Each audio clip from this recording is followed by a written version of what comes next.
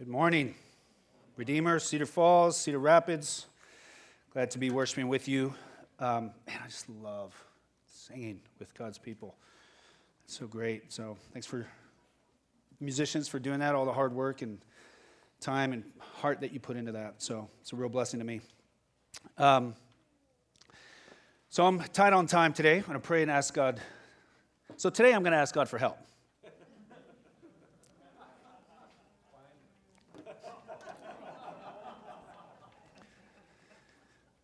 God, thank you for your goodness. And yeah, I pray that you would help me sort through my notes here. But mostly, God, for us, that you would reveal your heart for us, your love, that we would feel loved. We would feel loved. Amen.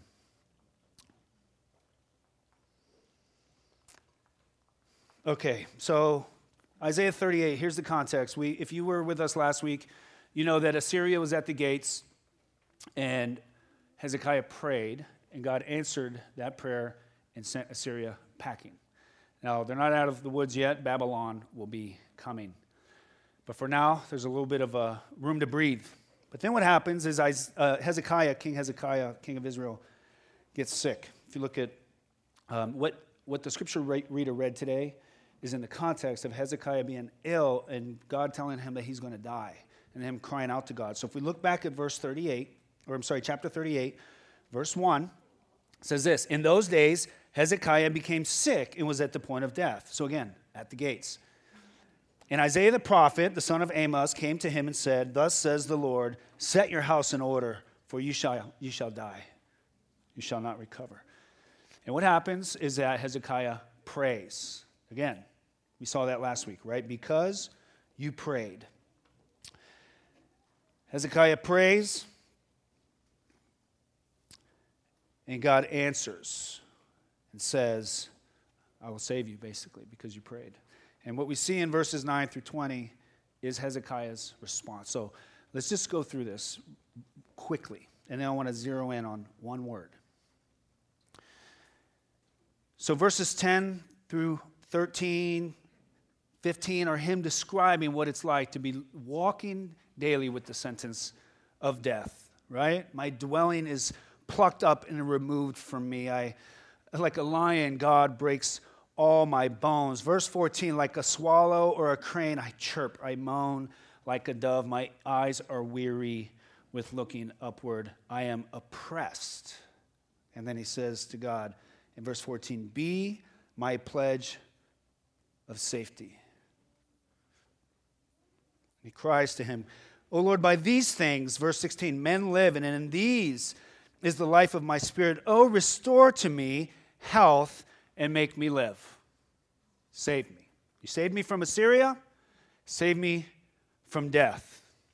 Verse 17, behold, it was for my welfare that I had great bitterness. I wanted to be well. Felt like I was going to die. And so I felt like bitter. But in love, you have delivered my life from the pit of destruction. So God answers him, delivers him from the pit of destruction. And in a minute here, we'll see the response to that, which is praise. So we're going to talk about praise. But the one word I want to linger on is love. Like, you can just fly through this whole passage, right? And then here's Hezekiah's story. But what happened? Like, God loved him. God loves his people. I asked someone yesterday, do you feel loved by God? This is someone who's been a Christian a long time. Do you feel loved? Like, is that your experience of God? And she said, not most of the time. Most of the time. And I can identify with that. I feel like when I relate to God, I think of him in terms of truth. He's right. And he reigns. And he's powerful. And he's confounding. And he's not like man. He's everlasting. He's indestructible. He's invincible.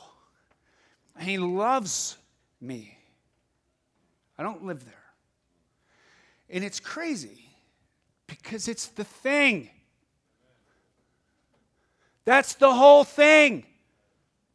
That invincible, powerful, omnipotent, invincible God invincible, infinite in his affections, infinite in his capacity to pour out love and delight, says to his people, I love you. In love, he saved Hezekiah. He looked on Hezekiah and he pitied him. And he said, I love you. Like, do you feel loved? Is that how you walk around this earth, feeling loved? Like, what would that do to a human? What happened to the disciples? Did Jesus equip them for ministry? Yeah. Did he train them? Yeah. Did he show them how to do evangelism? Yeah. But I think the essential thing that happened was they were loved. John refers to himself as a disciple that Jesus loved. And out of that love, because of that, he was willing to be boiled alive. So do you feel loved? Am I making this, is this man-centered religion? Listen to this, Isaiah 62 later. So just listen to the words of God. He's talking to Israel. It applies to the church. You who come to Christ. You shall no more be termed forsaken. But you shall be called, my delight is in her. It's man-centered, God. For the Lord delights in you. Do you feel that way? You feel like God delights in you?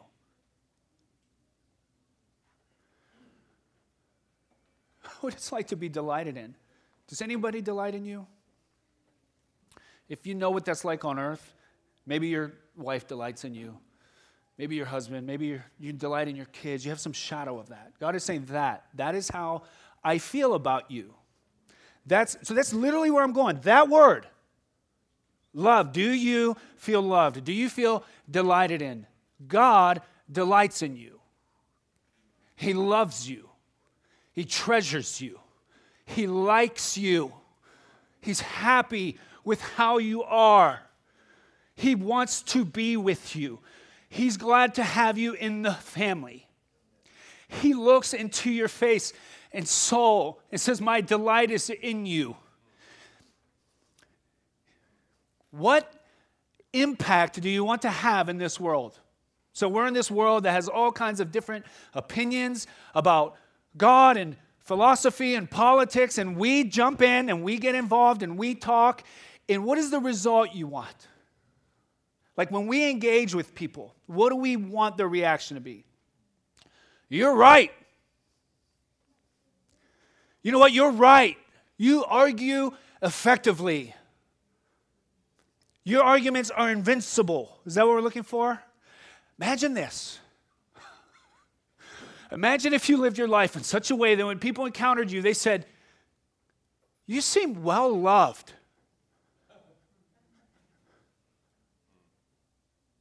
You're at rest. You're not desperate. You're not quick to fight. Like you're secure in something. You seem well loved. Who is loving you?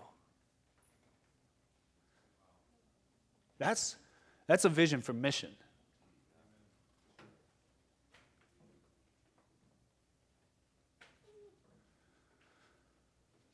I have no idea where I'm at my notes. That's fine.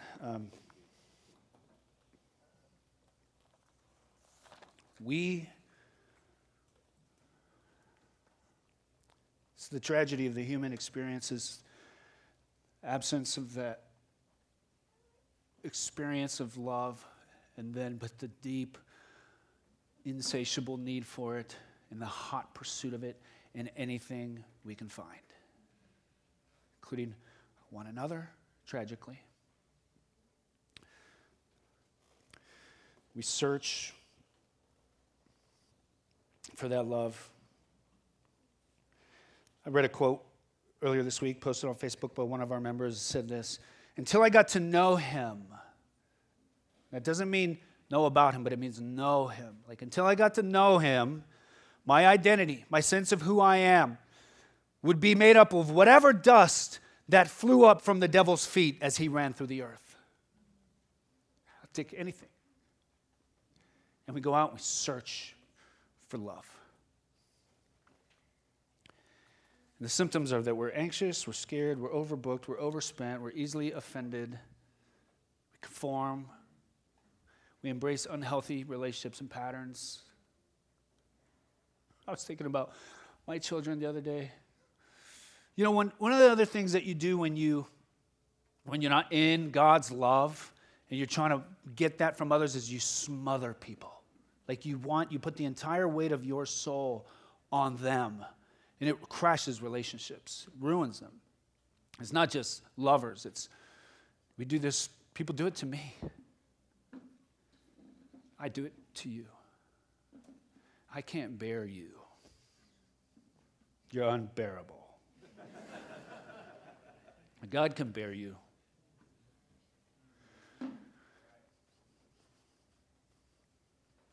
My wife and I, we love our kids, and I'm sure we've smothered them, and they delight in us, but that's changing because they're getting into their teenage years, and I just look forward and imagine this day in several years when they will walk around this earth looking for someone to smother.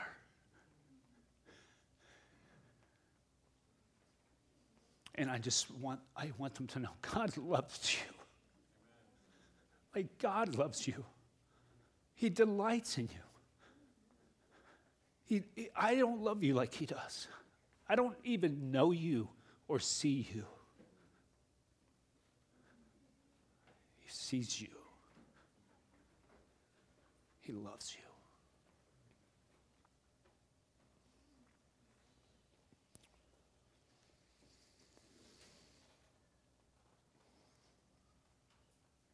And so how do you respond to that?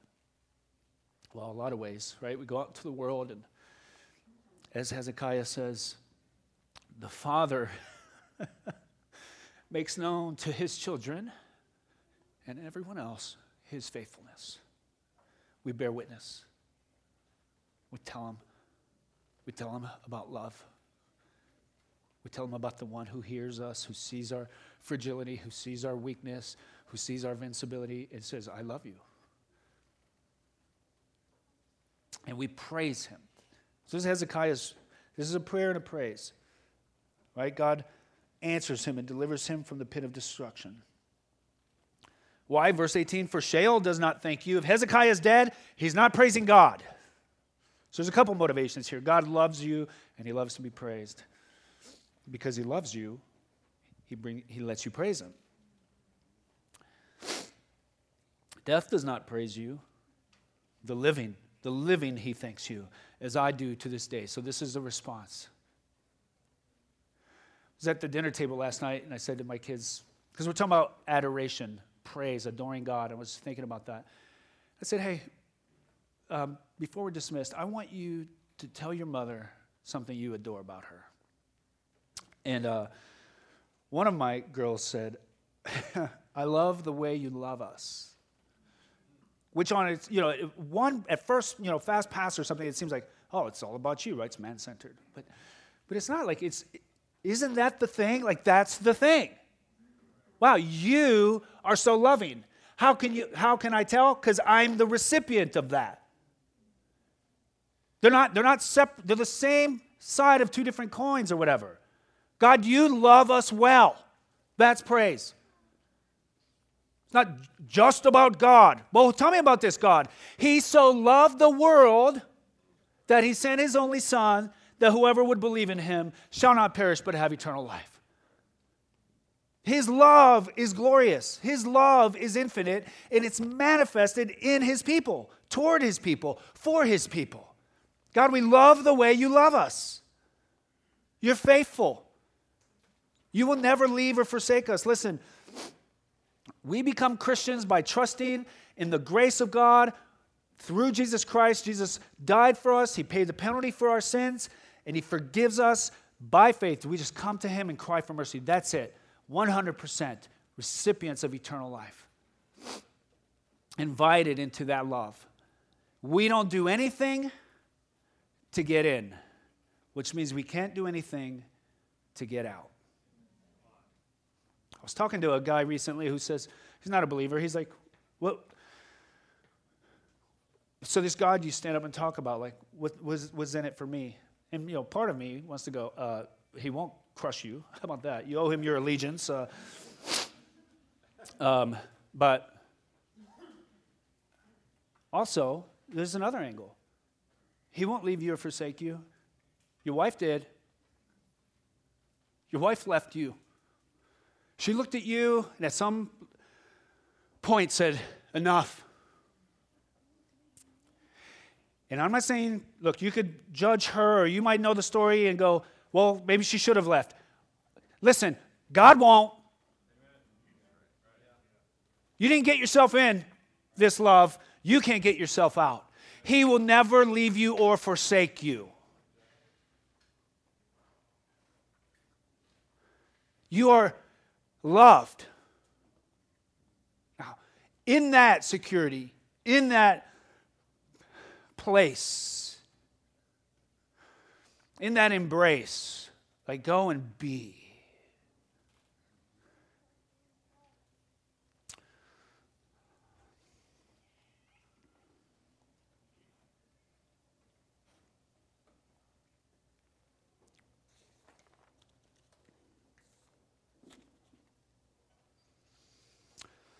So Hezekiah praises him. And so we do. Now, we do this corporately, and we will do this today. But listen, Hezekiah's prayer here was probably written in private. Like in private, would you adore God? Like would your prayer life not just be asking for things, but just adoring him? Are you comfortable sharing words of adoration with people? We're not usually. When we're young in our romantic relationships, it's flying all the time. There's the hormones. Then where did it go? You speak words of encouragement to your peers? I've been the recipient of that. Recently we had some friends over for dinner, and the wife was just encouraging us. Hey, look, we respect you guys. We love you. We're so glad to be a part of your church. Like, wow, that's encouraging. Thank you. Like, we struggle with that with one another, therefore, and we struggle with that with God. Just adoring him, praising him, telling him the wonderful things that he has revealed and done, his faithfulness.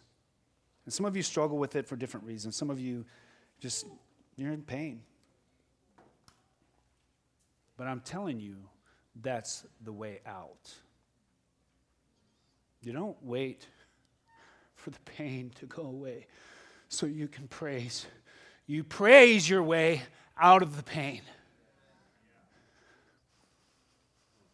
Because he is faithful and he is good, and the reason that you're lacking faith and delight is because of lies that are coming in, and the only way to chase those out is with the truth.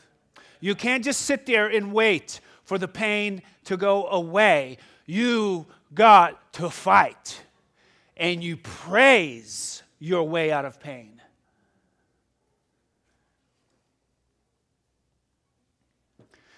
And so do that privately and do it corporately, and we will do that. I want to talk to men. We all struggle, but men struggle more to be affectionate, to express that. Men, God invites you into, God loves you. I don't need love. As a pastor, I heard a pastor say this once. You shouldn't sing love songs at church because it turns men off.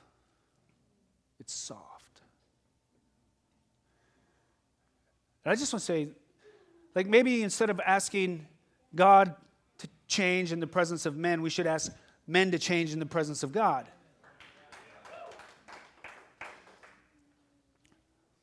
My son is 14. He still holds my hand. I'm very aware of this. He will stop one day. Will that be good? Will that be because of a good reason? No. There's no reason grown men shouldn't hold hands. There's literally no reason. Go to other cultures, they do it.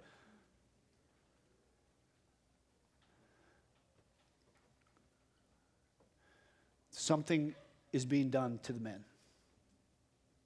So yeah, be strong, right? Do all the things that you embrace as men.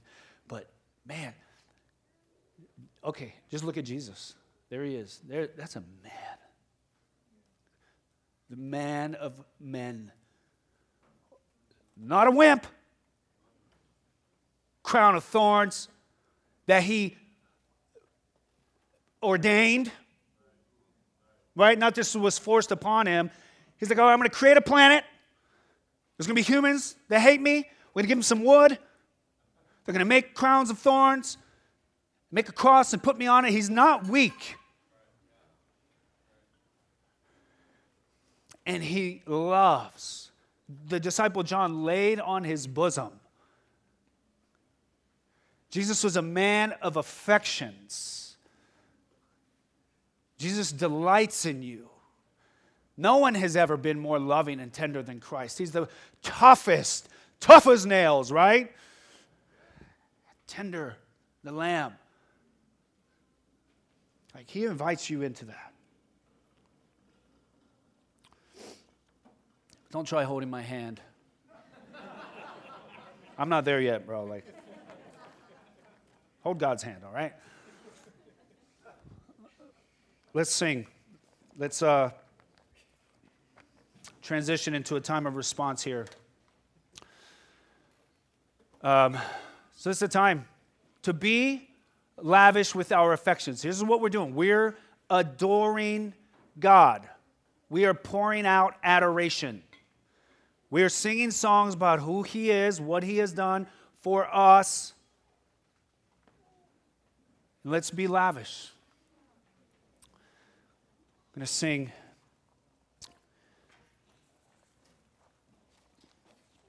It's an opportunity to give online. If you're watching online, there should be a link below in the Facebook comments.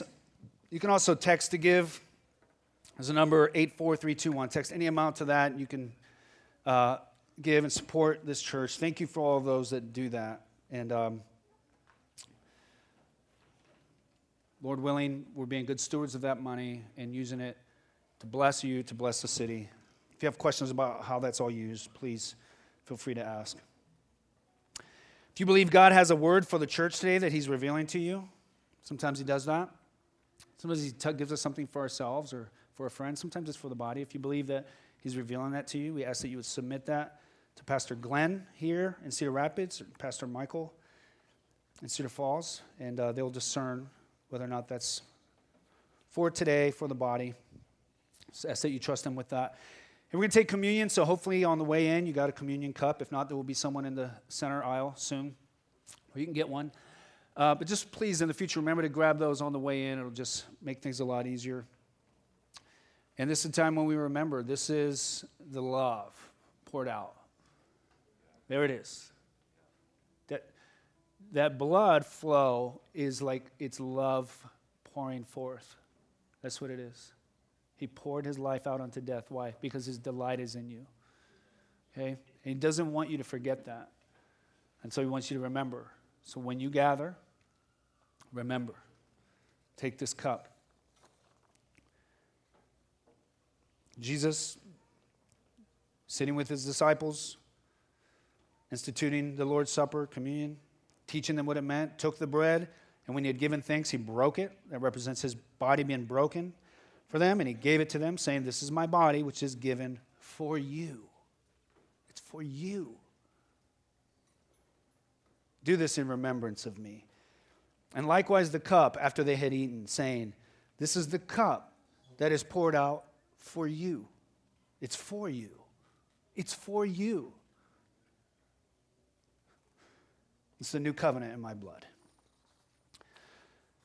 It's very personal. It's for you. Let's pray. God, we love you. Not enough. Thank you for your love. That you would reveal it, open our eyes, draw us near. Amen.